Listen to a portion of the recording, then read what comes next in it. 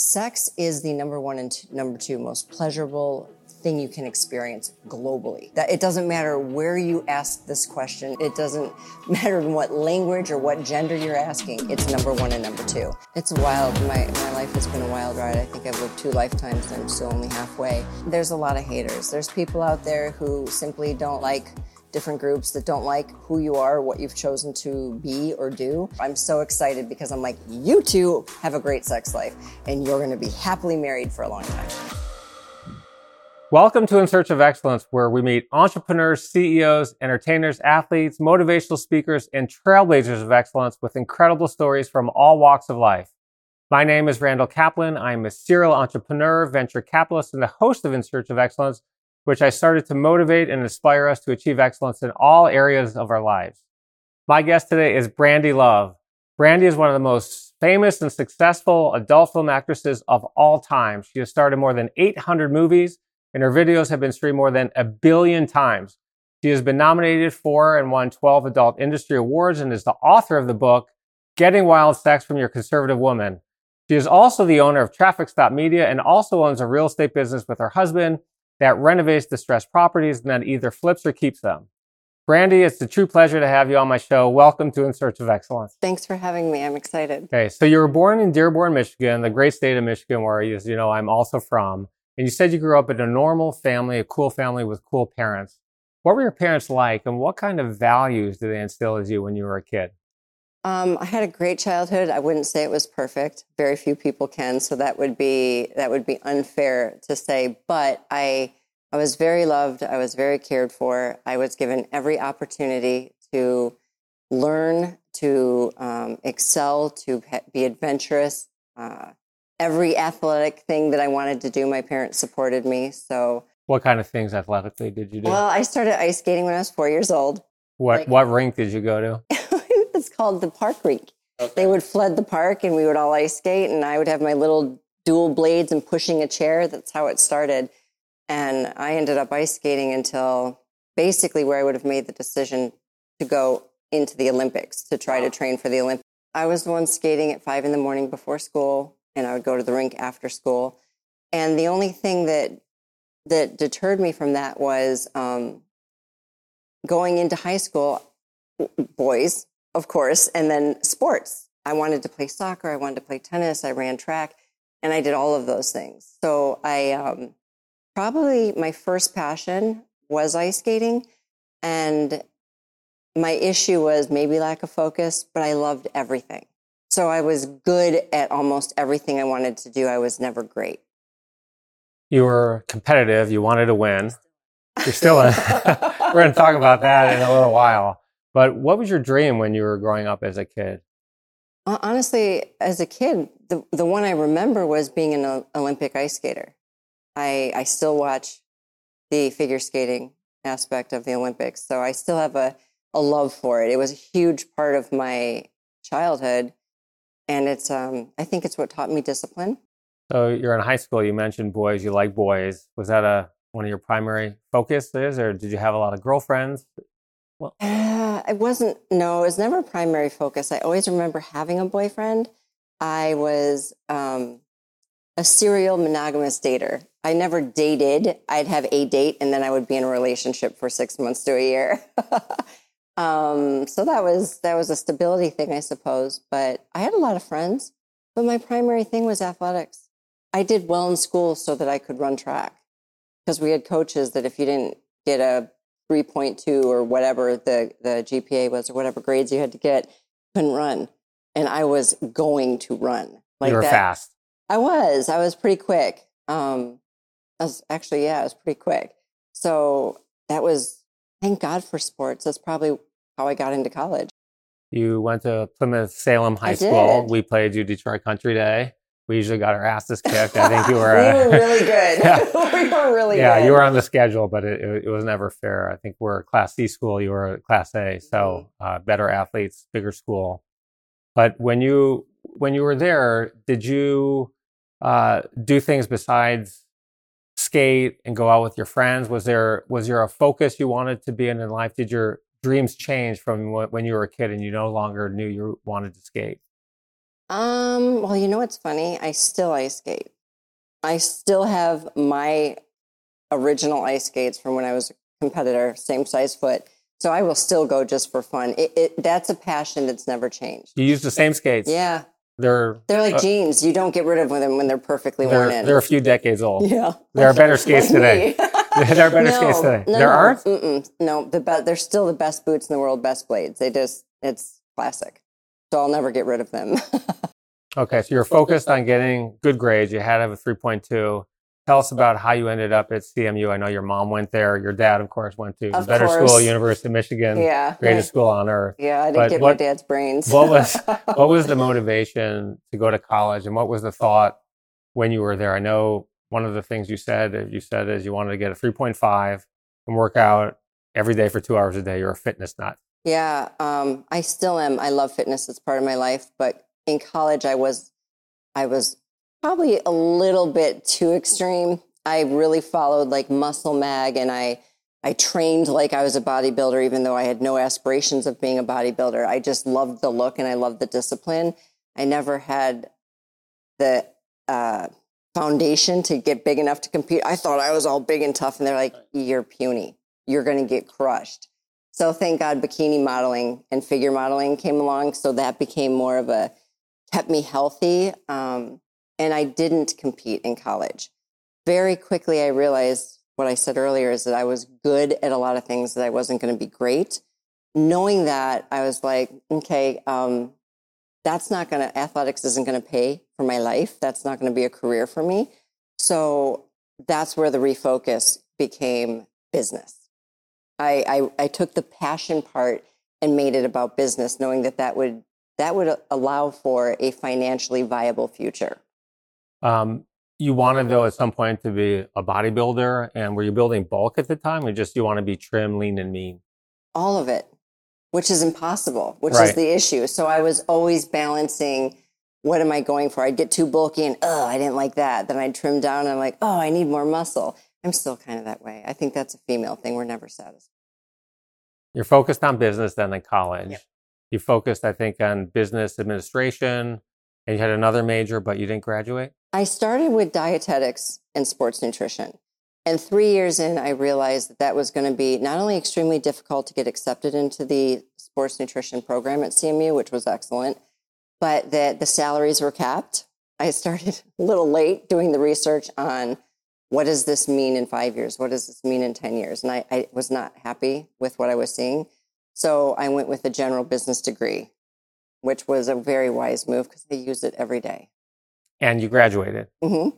I finished up my final year at FAU because my husband and I got married and moved down to Florida. Gotcha.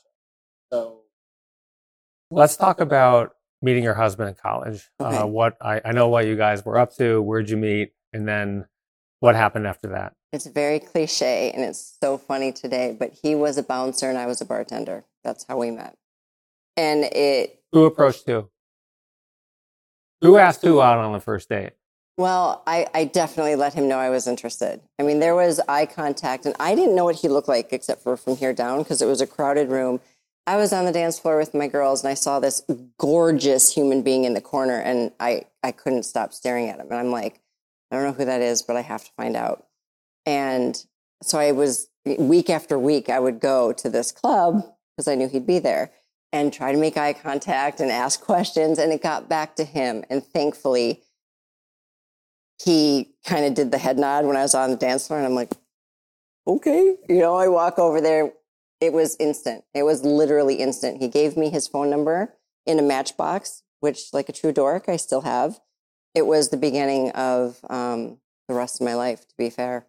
And what year in college did you guys meet? And then my first year. So you dated all 4 years? He met a freshman. That's always difficult. He's 3 years older than me. So okay. I was the freshman just coming up, and fairly for him, he was like, we dated, it went 0 to 60. And he pulled back because, I'm still getting grounded in college, and he's there. He's ready to go. We broke up for 5 or 6 months. Felt like a lifetime. And you still loved him the whole time. Oh, yeah. He broke I knew up with he you, was the or you one. broke up with him? He broke up with me, if I remember correctly. There was a family tragedy, and we just we got separated, and we met in a hallway back at CMU, and it was like a double take. That was it. We were married like 9 months later. So from that point on through the rest of college, you had a monogamous relationship with your Inseparable. husband, and you never even thought about what you ended up doing at that point. No, we're going to get into that. We were both jealous, so absolutely not. You were jealous. Oh God! So when you talked to another girl at the time, you were like, "Hey, man, I'm not happy with that. Don't look at her." Yeah, no, I didn't like that, and he was the same way. Okay, so he graduates 3 years before you do. And then you go into the corporate world. You did a whole bunch of things. You're super motivated. You love business. You managed a bagel store. I did. And you worked at a staffing agency. I did. And then tell us about those jobs, and then tell us about Harley Davidson. The bagel store was awesome. It was really, really fun. I hated getting up at 4 a.m. to let the baker in, but it taught me discipline. It taught me everything that college didn't, to be fair. The real life stuff, keeping the books, getting employees to show up on time. I managed all of that, doing bank drops and balancing the books and ordering product. For the bagel store. Yeah. And I think I was 21. It was a lot, but I loved it. And I was recruited from that job by the staffing agency owner, who I just saw basically every day. She'd come in for her bagel orders, and she's like, "Hey, I've been watching you." And I'm like, "Well, that's creepy." What do you mean you've been watching me?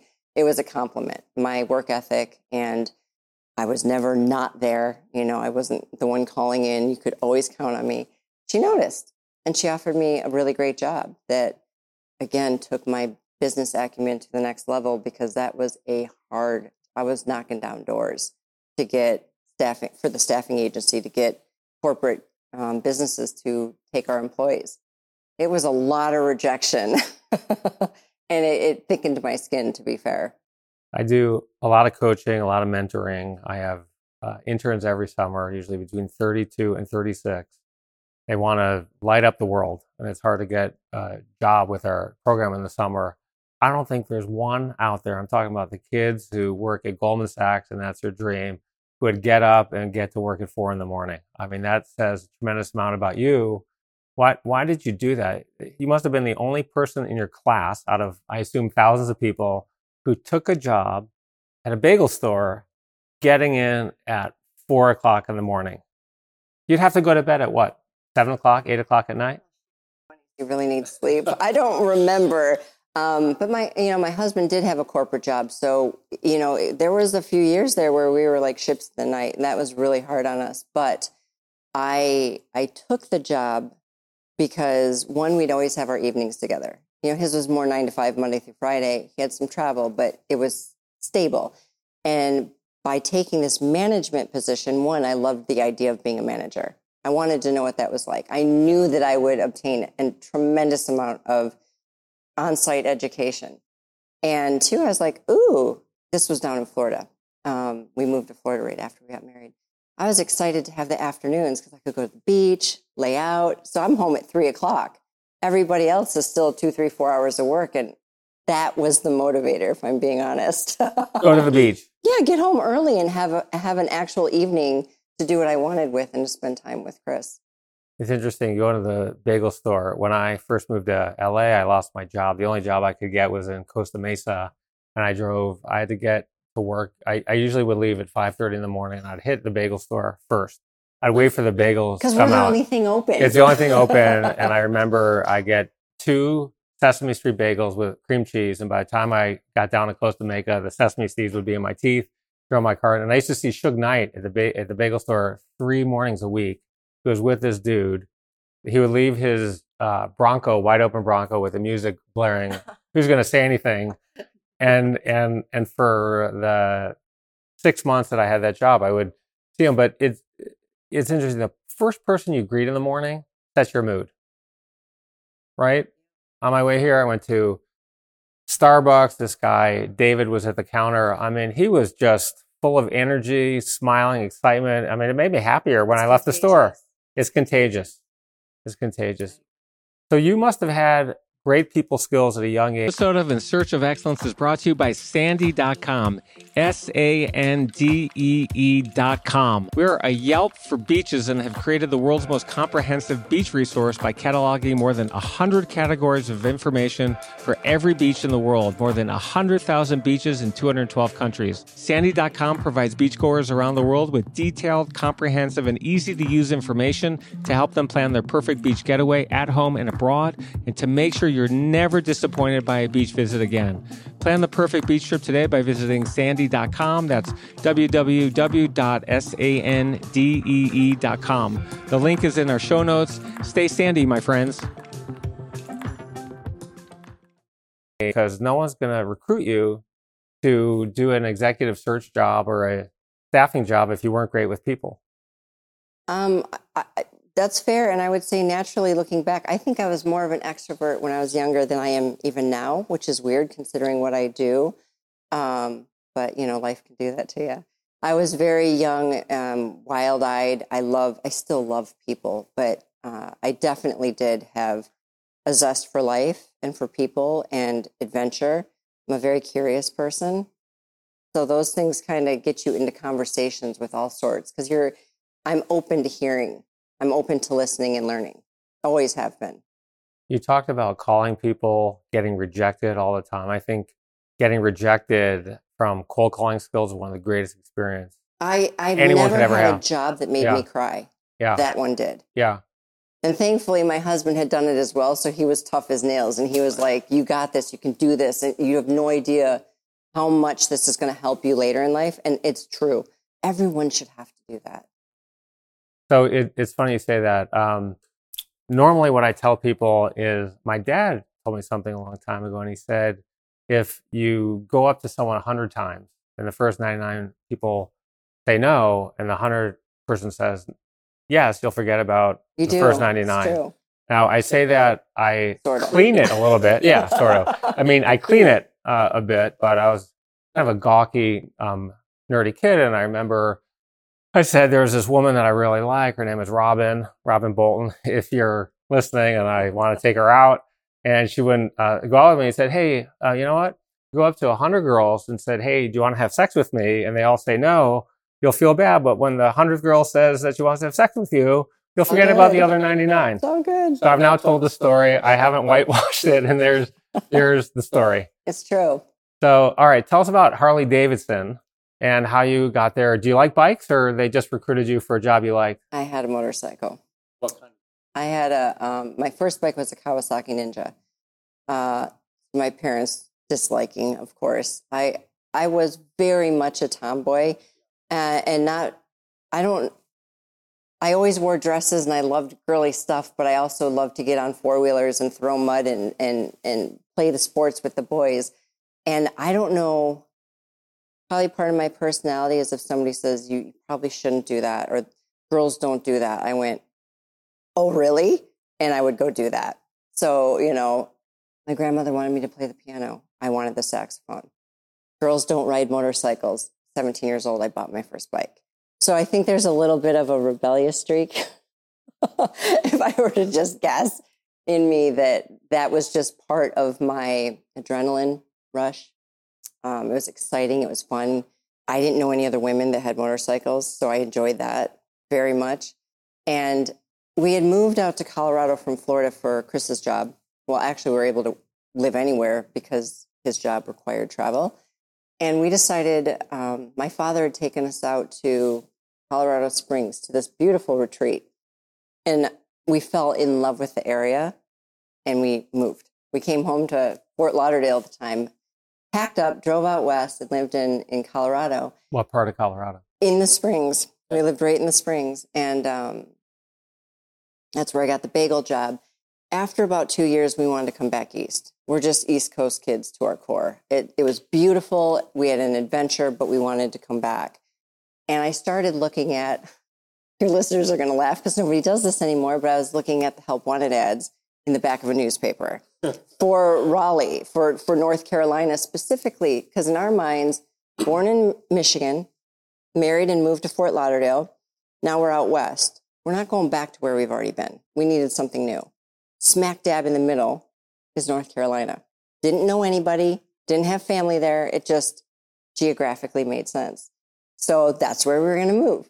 And I had some newspaper sent to me. I'm looking through the help wanted ads, and instantly my eyes light up. And Chris like, what do you see? I said, Harley Davidson is hiring. I didn't even know what for position. It didn't matter. I circled that and I started calling. I was going to get that job. And I had I think 4 phone interviews, sent them my resume, and they agreed to hold the job for me because it was going to be about 2 weeks before I lived there. They held the job for me, and I had that job for years. What was the job, and what were you doing? Sales. I was selling Harleys. So you were working in a dealership, and someone would walk in, you'd have the Harley T-shirt on or the black Harley jacket on, and no, I dressed honestly more like this. I just dressed like me, and they didn't have a uniform. It was a sales job. There were 3 or 4 of us on the floor. I worked 6 days a week. If they were open, I was there, because if you're not there, you don't get the deal. And if I talked to you on Monday and knew you were coming back on Tuesday or Wednesday, if I'm not there, the other salesperson closed the deal. You didn't get a cut or a split when that happened? You close it. That's how it worked. So I was never afraid to work hard. You said there were 4 salespeople on the floor? Mm-hmm. What was the male-female ratio? I was the only female. There's a pattern here. Yeah. Well, I'm curious. The Harley riders, would they rather buy from a beautiful woman or a Harley rider who works in the store? Well, we would have to ask them to get to the bottom of it, but I was the number 1 salesperson for every month I worked there. Amazing. So it didn't hurt. What do you attribute your success as a salesperson to? It did not work against me that I was the only female. But I was extremely driven. I knew the product. I loved the product, and I was excited to sell them. I was selling a dream. I mean, to be honest, anybody that walks into a Harley dealership already wants one. They just didn't know they were going to leave with one. That was my job. What was the commission on a bike back then? And do you remember the average price? Because Harleys are very expensive bikes. They are, and we sold ours for even more. It was because you had a short supply and people had to pay a premium. Correct. And I worked for Ray Price Harley Davidson. He's a famous drag racer. So we really had a lot of perks. He got more bikes than most. So we actually had inventory. Everybody else was on lists. Like you'd call for a Harley and like, dude, there's like 12 pages of names, but we'll get you on the list. We'll take your $500, call you when it's ready. Our people, you come in the door, I'm selling you that bike. Like you can have it today. There was no waiting list. So it was, I'm motivated, and they were very smart in that, like, for the first 10 bikes you sell a month, you get $150. It was more then. It sounds so little now, but it was a lot. But what I cared about was after 10, because now you get 250. Over 15, you would get 500. So my goal was to get to 15 as quickly as humanly possible, so that every bike thereafter, I was making real money. Everything we do is about sales. And I stress that to everyone I meet and mentor. It doesn't matter. Everything we do. From the Starbucks gentleman, David, when I walk in the door, to meeting someone on the street, to managing people, and to being managed as well. All right, so let's move on. I want to talk about now, you are at Harley. Your husband is the youngest VP ever, I think, at a biotech company at 24 years old. And he's traveling all the time, 250 days a year, 150 days a year? Yeah, the first 8 years was a tremendous amount of travel. So walk us through your relationship at the time, what you were thinking in terms of your long-term plans, and then talk about how it took a little bit of a turn with a wet T-shirt contest, I believe, or something. And I think we need to back up for a moment, because I think at that point you already had a daughter. Yeah, the timeline. Ooh, it's a wild. My life has been a wild ride. I think I've lived 2 lifetimes, and I'm still only halfway. We've always had an exceptionally strong relationship. I mean, it sounds cliche, but I met my soulmate. There's no doubt in my mind that he was made for me and me for him. So even when things were difficult in the sense that he was gone a lot, we supported each other. I did what I had to do. He did what he had to do. And when we were together, we were a family. I always saw him as highly motivated. He's incredibly intelligent. I mean, you don't get to be the VP of a biotech company at that age by being lazy or incapable. 24 years old, having board meetings with doctors and VPs of hospitals. So both very driven. We're both type A, both very driven. So I don't know that in the early stages we thought about our financial future. We just love to work. We love to earn. We love to build. So yeah, we just, 50, 60 hours a week from the very beginning, regardless of what job we had. That's just the way it was. And very monogamous, very secure. 100% monogamous. 100% monogamous. I take back the secure part because when he was traveling, I married an absolutely devastatingly handsome man. So as a woman who he's traveling all the time, I was insecure. And I wasn't at all until one girlfriend said to me one time, "Husband's really fine. You're not worried about him having chicks in every city?" And I'm like, what? I'd never considered it because our relationship was it was perfect. And that one color friend, it's not a very friendly thing to say, but it changed me into a very insecure and jealous person. Just like that one comment. Yeah. So I became a little bit of a psycho, checking his phone and looking for things to catch him on, which was so not me. And did that cause, he knew you were doing it, caused a lot of friction in the relationship? Well, first he thought it was funny because he knew he was being loyal. He thought this was just a phase and it didn't go away fast enough. So it became unfunny. And of course it causes a rift because when you're not doing anything wrong, but you're constantly being accused, you're going to resent. There's going to be a lot of emotions that come up. So yeah, that was a problem. And ultimately it came to a head and we did the best thing that we could have done in the moment. There's some other pieces, but we decided to see a marriage counselor. And that changed our lives back on track. And the thing that I remember so much about that, this was after our baby, which added another dimension to that. But this, I don't know, maybe the fourth or fifth time we went to therapy, we only went like 6 times. They basically kicked us out and said, "You guys are good. Like, you're good." But like the second or third time, they stopped and looked at us and said, "Wow, I'm sorry, I just need a moment. I've never had a couple be more brutally honest ever in a session." And we looked at each other and then looked at them. We're like, "Isn't that why we're here?"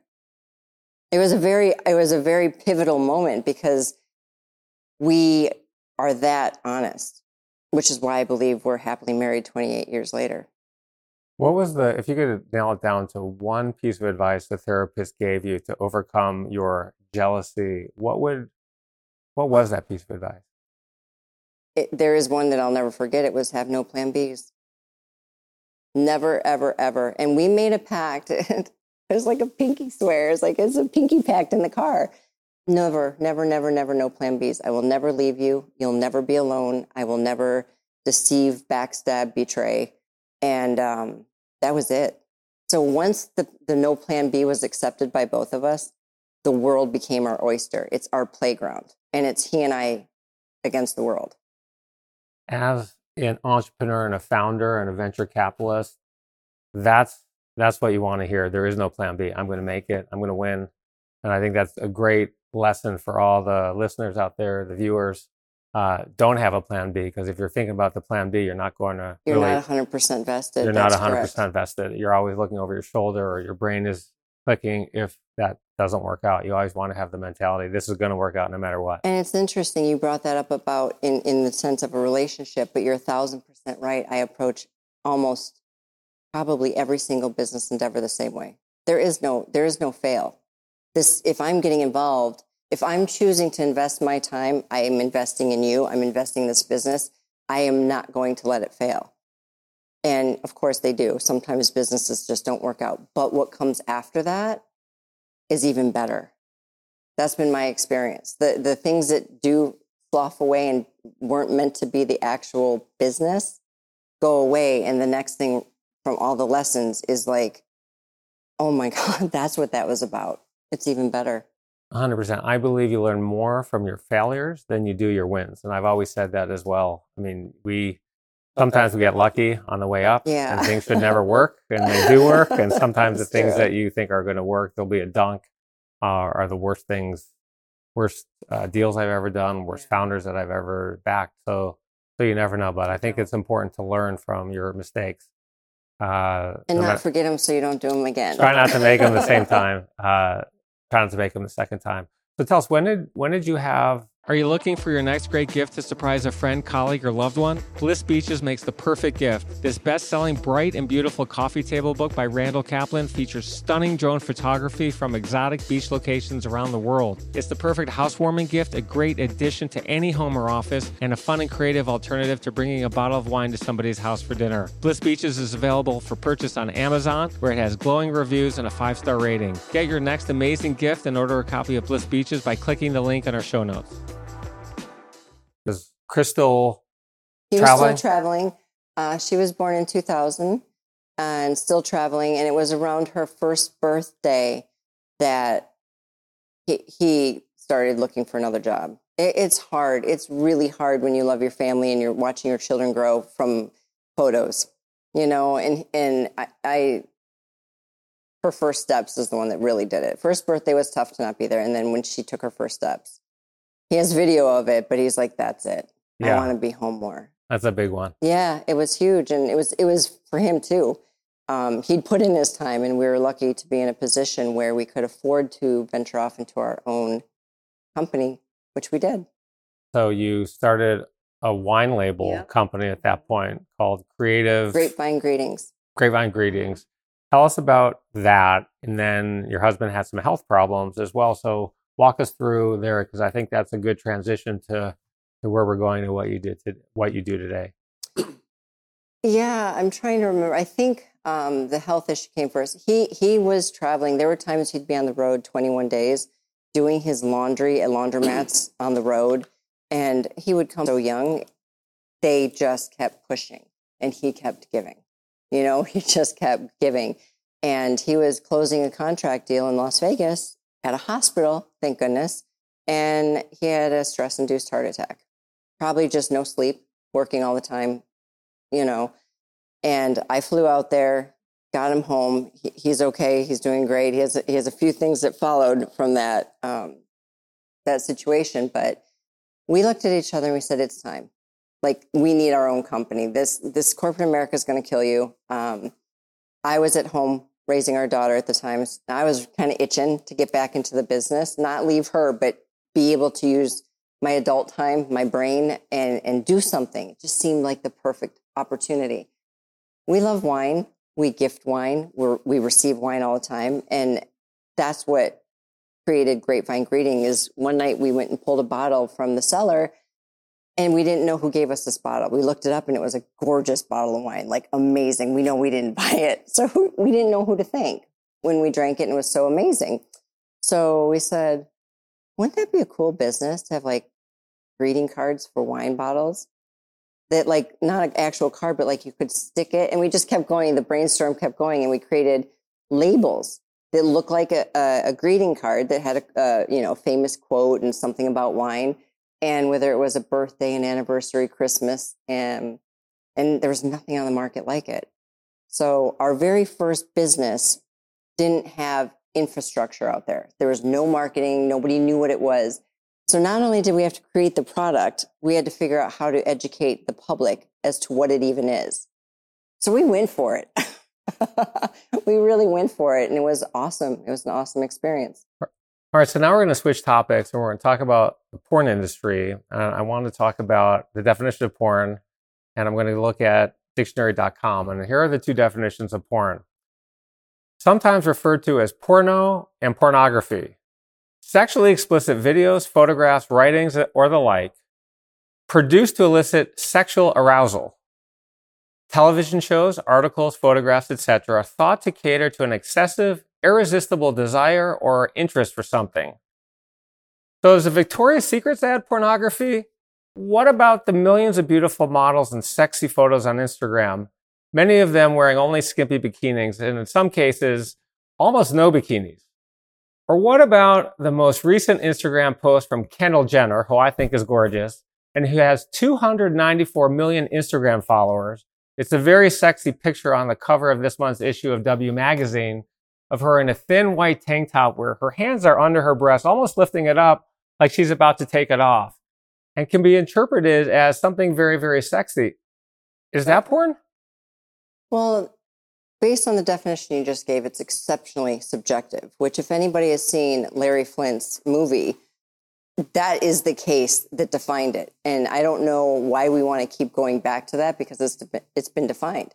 It is an art form. It is and can be subjective. And thank God we live in a free country. So it's more of a form of freedom of speech. So do I think that a woman holding up, almost about to reveal a nipple is pornography? No. But that doesn't mean you don't. However, I would fight for the right to be able to post it. It's interesting to me because under that definition, and I looked at other definitions besides that one, and they're all the same pretty much. And under those definitions, almost everything we see is porn. On Instagram, on the cover of female magazines, in ads for jewelry and all of the most serious magazines, all the men's business magazines, all the women's magazines. So what's the dividing line between porn and not porn? I think most people would not think that's porn. And at some point, there's some amount of nudity. And it's nudity alone that becomes porn, or is it the nudity and the action that becomes porn? Well, I think the media does a really funny mind trick on everybody that it spews information to. Everyone knows that sex sells. Now, I don't mean the actual act of, but human sexuality. Hence why half-naked women are on the magazine covers. And it's the same media outlets that say, ooh, sex is bad. It's total hypocrisy. Yet we're not going to stop using it because it's numbers. You look at Instagram, that's a really good point. And I have issue with how this goes down because if Instagram's terms and conditions say we're a PG, family-oriented, all ages are on here, too much flesh, you're going to get banned. These are all legitimate things, too much flesh. They've got algorithms that can take them down. But I've seen things that I'm like, whoa, like, are you kidding me? That's not flagged, but then a person in a one-piece bathing suit is. So unfortunately for the adult industry, yes, we can push the limits. There's no doubt a lot of people in the adult industry push limits. But it's not the adult industry posting most of the content you're describing right now. It's Kardashians. It's other famous, and I'm not mad at them. I think they're beautiful too. But they can get away with string bikinis, nipples almost showing, body parts, way more flesh than an adult entertainer. If you are an adult entertainer, you are instantly labeled. And I've had photos flagged for having bare feet. Bare feet, that's not a joke. Went against community guidelines. People know you. The companies know you already. They know Sure. porn stars. So Sure. you get a footfall and you're going to get a flag. Yes. And there's a lot of haters. There's people out there who simply don't like different groups, that don't like who you are, or what you've chosen to be or do, and they will mass report, even if the photos of you, if I'm in this. And they will take it down because of the mass reporting. On Instagram, it's amazing how many beautiful women I see, and they are basically naked. They may be topless, but they have a little blur or a little tassel right over their nipple. And so therefore... That's what I would call pushing it. But you see it regularly. They're not flagged or taken down. Well, some of them do get taken down, but some of them, I know, we had a friend of a friend who is a beautiful woman, and she has a lot of followers, and she was doing that. And it was up for 3 years or something, and they finally took it down. So it's interesting to see what's on there. All right, so let's talk about some statistics now about the porn industry, and I'm going to go through a whole bunch of them, and I think our viewers and listeners won't know many of these. The global pornography industry is $97 billion a year, $10 billion in the United States, bigger than the NFL, NBA, and Major League Baseball combined. 46 million Americans regularly visit porn sites each month. Our population there is 332 million. That means 14% of our population is watching porn regularly. For ages 18 or over, 18% of the adult population. 33% of Americans seek out porn at least once a month. 70% of men aged 18 to 24 visit pornographic websites at least once per month. 46% of men seek out porn at least once a month. 20% of men and 13% of women access porn at work. 75.8% of Americans have at one point watched porn online. Approximately 35% of all internet downloads are related to pornography. Around 25% of search engine requests are pornography related. There are over 4.2 million adult websites, making up 12% of all websites. Internet pornography makes up about 20% of total e-commerce sales in the United States. Around 1.7% of adult women have worked in the pornography industry at some point in their lives. Yet, 66% of young adults aged 18 to 24 rarely or never talk to their friends about porn. 55% of adults 25 and older say viewing porn is wrong. 32% of teens and young adults say viewing porn is wrong. And 31% of young adults say porn is bad for society. Sex toy retailer Adam and Eve conducted a survey and discovered that 36% of people lied and denied watching online porn. So what is going on here? Societal issue, for sure. I think Americans in general are some of the most sexually repressed. You go to Europe, I don't know, but I bet the numbers are a lot lower because they're sexually liberated. They have nude beaches. They're not walking around with people gawking and staring. It's the human form. It's beautiful. Bodies are gorgeous. Sex is the number one and number two most pleasurable thing you can experience globally. That it doesn't matter where you ask this question. It doesn't matter in what language or what gender you're asking. It's number one and number two. So the fact that we seek to watch it and to feel an orgasm, which is like the best high you can possibly feel, though it may last for a short period of time, we're always seeking it. So none of those numbers surprised me. And I think the people that are denying it, for whatever reason, have been taught to feel shame or guilt over their experiencing their own pleasure and having a sexuality. Which, if it weren't for sex, you and I wouldn't be sitting here. What's interesting also is the statistics on porn. Most people watch porn, right? I would agree. But we don't talk about it, right? We certainly don't talk about it at work. I mean, that's not appropriate. You do, but I don't. And people in my world, yeah. I don't think do. Well, especially now you don't. Especially now you get don't. Me Too'd or canceled or fired or sent to HR at minimum. Sued.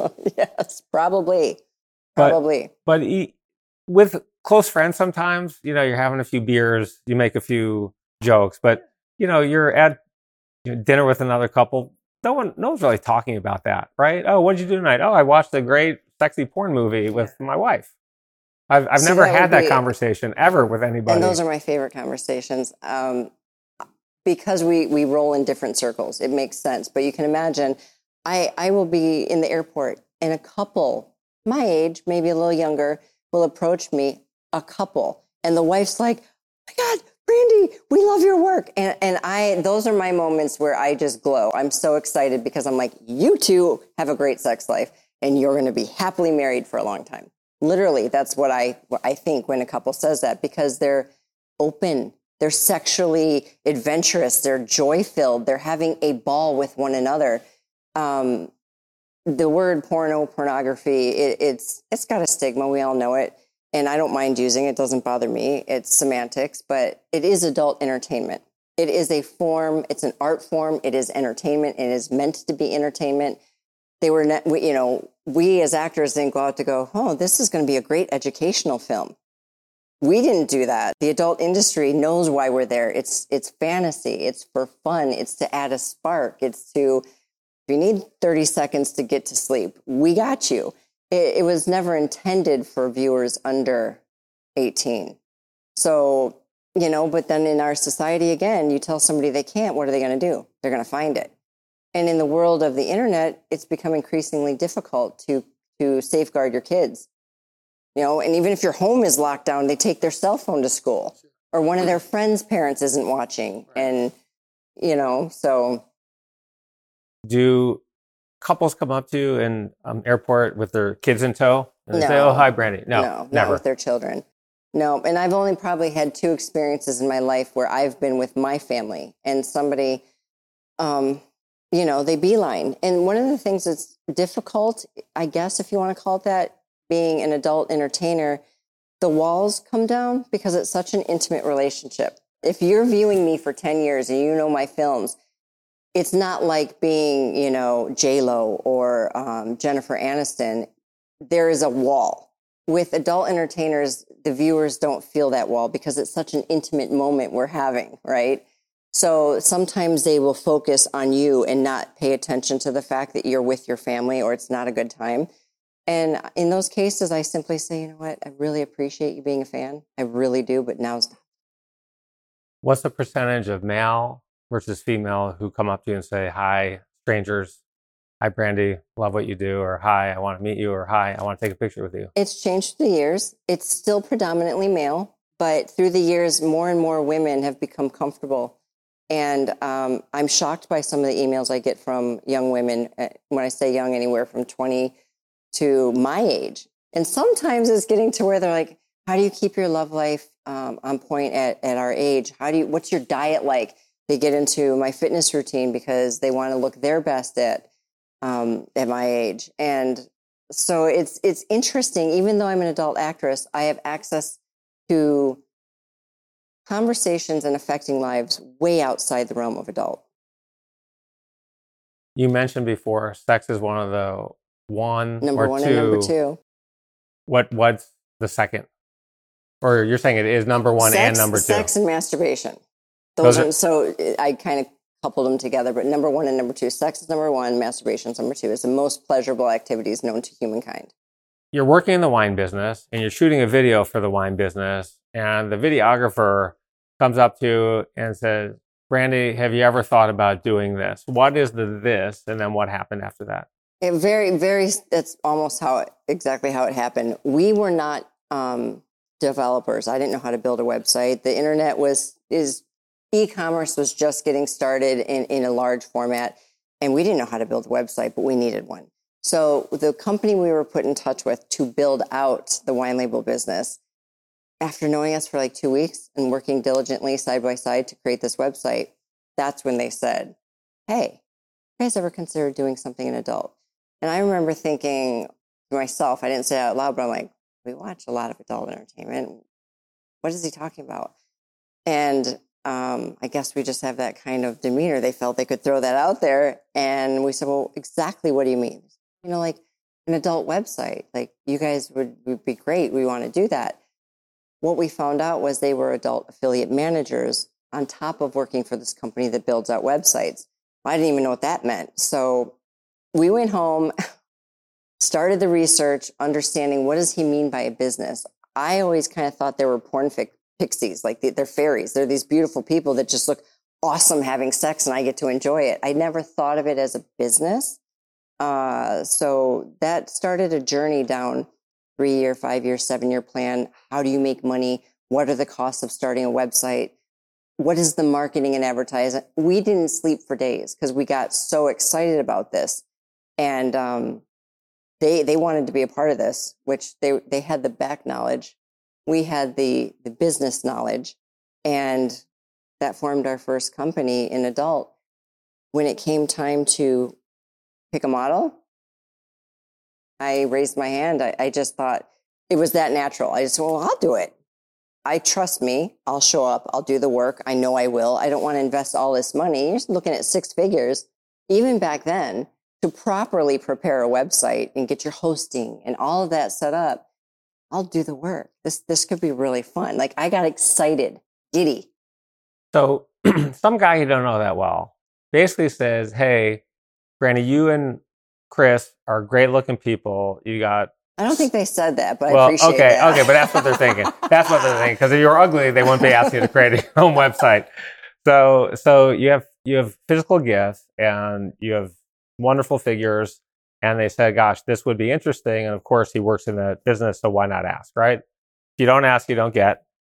And then you said, "All right, I mean, did you consider No. taking off your clothes naked. I'm not talking about just topless, but full frontal nudity in front of someone else who wasn't your husband. Was that awkward to think about? Well, I grew up a dancer, classically trained ballerina, tap, jazz. I was always on stage. The ice skating, the skater, the whole arena is looking at you. So I never really had a fear of being watched. And little to I didn't know, but I'm as much voyeuristic as I am an exhibitionist. The idea of the taking off the clothes, it was going to be a matter of either total fear or total exhilaration. And in my case, it was exhilaration. And so the viewers understand, Chris and I had played with the lifestyle. That whole no plan B thing, when I said that the world became our playground, that was literally a side effect for us. Like, we didn't just run out and start having sex with strangers, but we started to research the whole concept of the lifestyle. Because we no longer had fear of losing one another. The fear, the jealousy, it literally went away. And it became fun, like the whole concept. And so we had some experience in the lifestyle when this moment happened. So the adult concept wasn't far-fetched. It's not like these people went into a church and said, hey, anybody here want to do a porn site? He could tell that we were adventurous. So at this point, you and Chris had decided to have somewhat of an open marriage where you were having sex with different people? It was always us together with other couples. Okay. Never. At that point. Never. At that point. And you were watching each other while the sex acts were going on in the same room. Mm-hmm. Okay. Was it heterosexual at that point? 100%. 100% heterosexual. Okay. And so how long had you been doing that at the point in time where you said, all right, I'm going to do this, or I'm interested in doing this? Well, it was never about me saying that. It was an us decision. I would never do anything against my husband's will. If he wasn't into it, I wasn't into it. It became something that we were turned on by. The whole concept was fun and exciting for us. So we decided to pursue it. Many couples make home movies. They watch the movies. Had you guys made your own home movies before? Probably. I don't remember now. It was thousands of movies ago. But yeah, and we still do. I mean, so much of my OnlyFans is Chris and I. I mean, there's other content, of course, but he does live cams with me. We shoot content together. So the difference is now we share it. That's the only difference.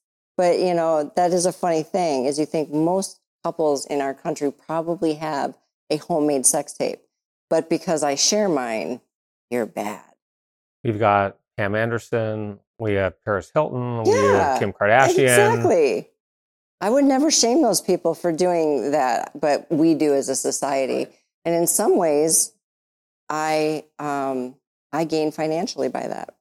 And by the way, when I mention those people, I think it's horrific that someone took something private meant for them and published it online. I think I agree with you. That's beyond horrific. We're also assuming that that's how it took place. Let's assume that it did take place that way. I think it's horrific. That is horrific. I think it's horrific. So nobody should do that to somebody else. I agree. What's private is private. And it should be kept private. Should be. So wasn't there something about Wet T-shirt night going before you started this? Before I even met my husband, again, this is that exhibitionist part and not being afraid of being on stage. I thrive. I love that energy. I did a bikini contest when I was 18 years old at a local bar in Plymouth, Michigan, and I was probably the youngest contestant. I don't know why I thought this would be a great idea. It just sounded fun and exciting. And I ended up winning. And my best girlfriend at the time and I went on a fully paid cruise to the Bahamas. So that like when I danced for a few years at a men's club, it was so natural for me. I loved it. It was just another stage performance. So you were dancing at what would be called a strip bar? A gentleman's club, yeah. Gentleman's club. Mm-hmm. No touching allowed.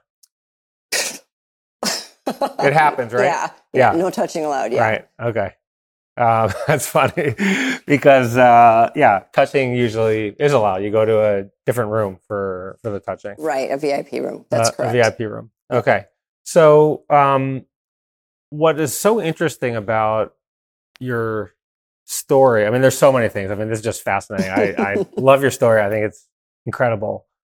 You said something when you start out, you looked at the business aspect first. Yeah. You didn't say, hey, I'm going to go make a bunch of sex tapes and figure out what's going on. You said to yourself, this is a business. Yeah. And before you even got going, you created a business 3, plan, 5, and pro forma. 7-year business plan, pro forma. Yeah. I mean, talk to us about that. I think personally that's very unusual. When I learned that about you, that shocked me. Do porn actresses and actors create business plans before they get into business? Probably not. I mean, I can't say for sure, but also understand that I came into this industry at 30 years old. I had a strong foundation, a wonderful marriage, a happy family. I'd worked in corporate America. Chris came from corporate America. We're both well educated. It's how we approach everything. So for me, it was a natural thing to approach the adult industry the way I would any business.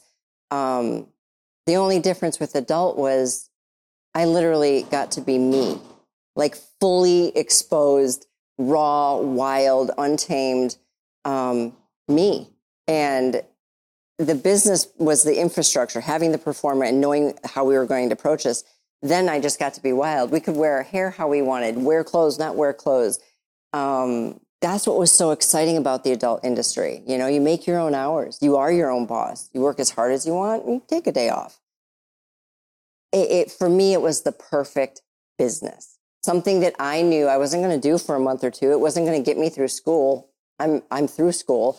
It was I could do this until they push me off the stage. Like, they're going to have to tell me, B, it's time to go. Like, seriously, it's time to go, like, to the retirement facility. Because I love what I do. And I can't imagine not working in this industry in this capacity. What was on the pro forma? Well, let's back up for a second. Would you have gone into the business if the pro forma numbers didn't work? No. So that would be bad business. So you penciled this out. And what were some of the line items in the pro forma? Revenue? I mean, did you have to calculate how much a basic P&L. I mean, because there was so much we had to learn about the adult industry. Neither one of us knew. We learned how to, we kept adding items, of course, as we learned. But it was a basic P&L. Expense items. Yep. Because it's a new business, you don't know. We didn't have any income. We could forecast it based on other businesses that we were able to pull data from, but it was an unknown. But there was no plan B. We were going to make it happen. I mean, technology has changed so much, and we're going to talk about that in a few minutes. But what was the revenue model back then? How were you going to create your own videos, put up your own website, and then make money? Just that. We built a website, took photos, and posted them online. Back Were then, you charging people for it? Yeah. I totally get what you're saying. It was your basic solo model site, which is it's gone now. But back in the 2000s, you join a site if you liked me, you go to brandylove.com and you paid your $29.95, and all of my content was yours. Access to me, emails, whatever videos you wanted to watch. It was a totally different format back then. Now we have the OnlyFans concept, which is typically a nominal fee, and then you pay as you go. You buy what you want, you don't buy what you don't want. Totally flipped. So I know both sides, but it literally was, if you build it, I'm not going to say it. That would be rude. You got to say it. I want to say. You got to say it. If you build it, they will come. And they did. Thank God they did. And I think I didn't have a marketing degree. That was also self-taught, just from watching what's working, what's not working. How do you drive traffic from here to there? That's when we started buying real estate online. We own 2,000 domains, and we learned how to use those domains to drive traffic to where we wanted. Neither one of us went to school for that. That's just, you realize, okay, how are they doing that? And you just start researching and figure it out. That's literally how it started. And the marketing, my first lesson in marketing was Howard Stern. I didn't know anything, but I knew that man had more traffic than anything else I knew of. So I made up a story. And I literally started writing letters with pen and paper. I know nobody does that anymore, but I snail mailed him letters every day for 2 weeks. Every day? Every single day, even on Sunday. Sat in the mailbox till Monday, and he'd get 2 on Wednesday. I was determined to get on his show. And I said that I wanted to know why Playboy wouldn't shoot me.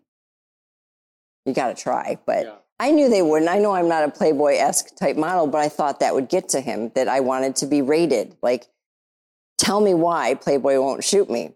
Did you send them photos or tapes of what you were doing? Yeah, photos and my .com to research it.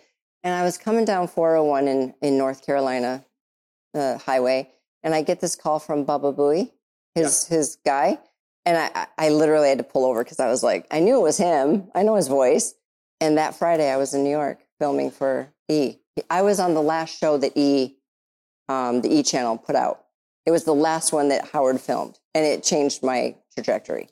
So much here that I want to get into, but were you nervous that Howard Stern, the greatest radio personality, most popular in the country, maybe even the world, frankly, was going to actually read a letter? He must get a lot of fan mail. I was fine until the evening before our flight. I had worked myself up. My nerves were so jacked that I got sick, really sick, like flu-like sick. I'd lost my voice. And it was over panicking, honestly. I seemed fine from the outside, but inside I was running and trying to figure out how I was going to handle this. What is he going to say? And I showed up, I got on that plane, and I showed up and I'm sitting in the green room, and I remember just sitting there and I'm praying so hard. I'm like, Lord, just give me 3 minutes. Give me 3 minutes of my voice, because this is my shot. And I knew, at that moment, I couldn't. And I was mic'd up and I'm ready to go, and I can hear them coming down the hallway. I'm like, please, I'll be better. I'll be better. Just give me a voice. Walked me down. They're like, you good? I'm like, I'm chloroseptic. I mean, I basically drank it. And I get out there and he asked me a question, and I had a voice. I could answer. I was raspy, but you could understand me. And I just remember, like, all right, we're on. Here we go. And I was on for, like, I don't know, maybe 5-6 minutes. I don't remember. Maybe 10, maybe 2. I don't remember. It was a blur. And he marked me up with markers. It was hilarious. It made fun of my hair because I'm from Michigan. I had my big Aquanet hair. It was hilarious to me. And we left, and somebody asked me a question. My voice was gone. I couldn't speak for about 4 days after that. And our service crashed for months. Howard Stern traffic. He put me on the map. He literally put me on the map. We were doing okay. You're like, ooh, we made $1,000. This is huge. Yeah. Howard Stern comes in, and your website's making $50,000, $60,000 a month. We were all just like, oh, I'd never seen numbers like that. I knew the adult industry was viable. I just didn't realize that's back in 2004.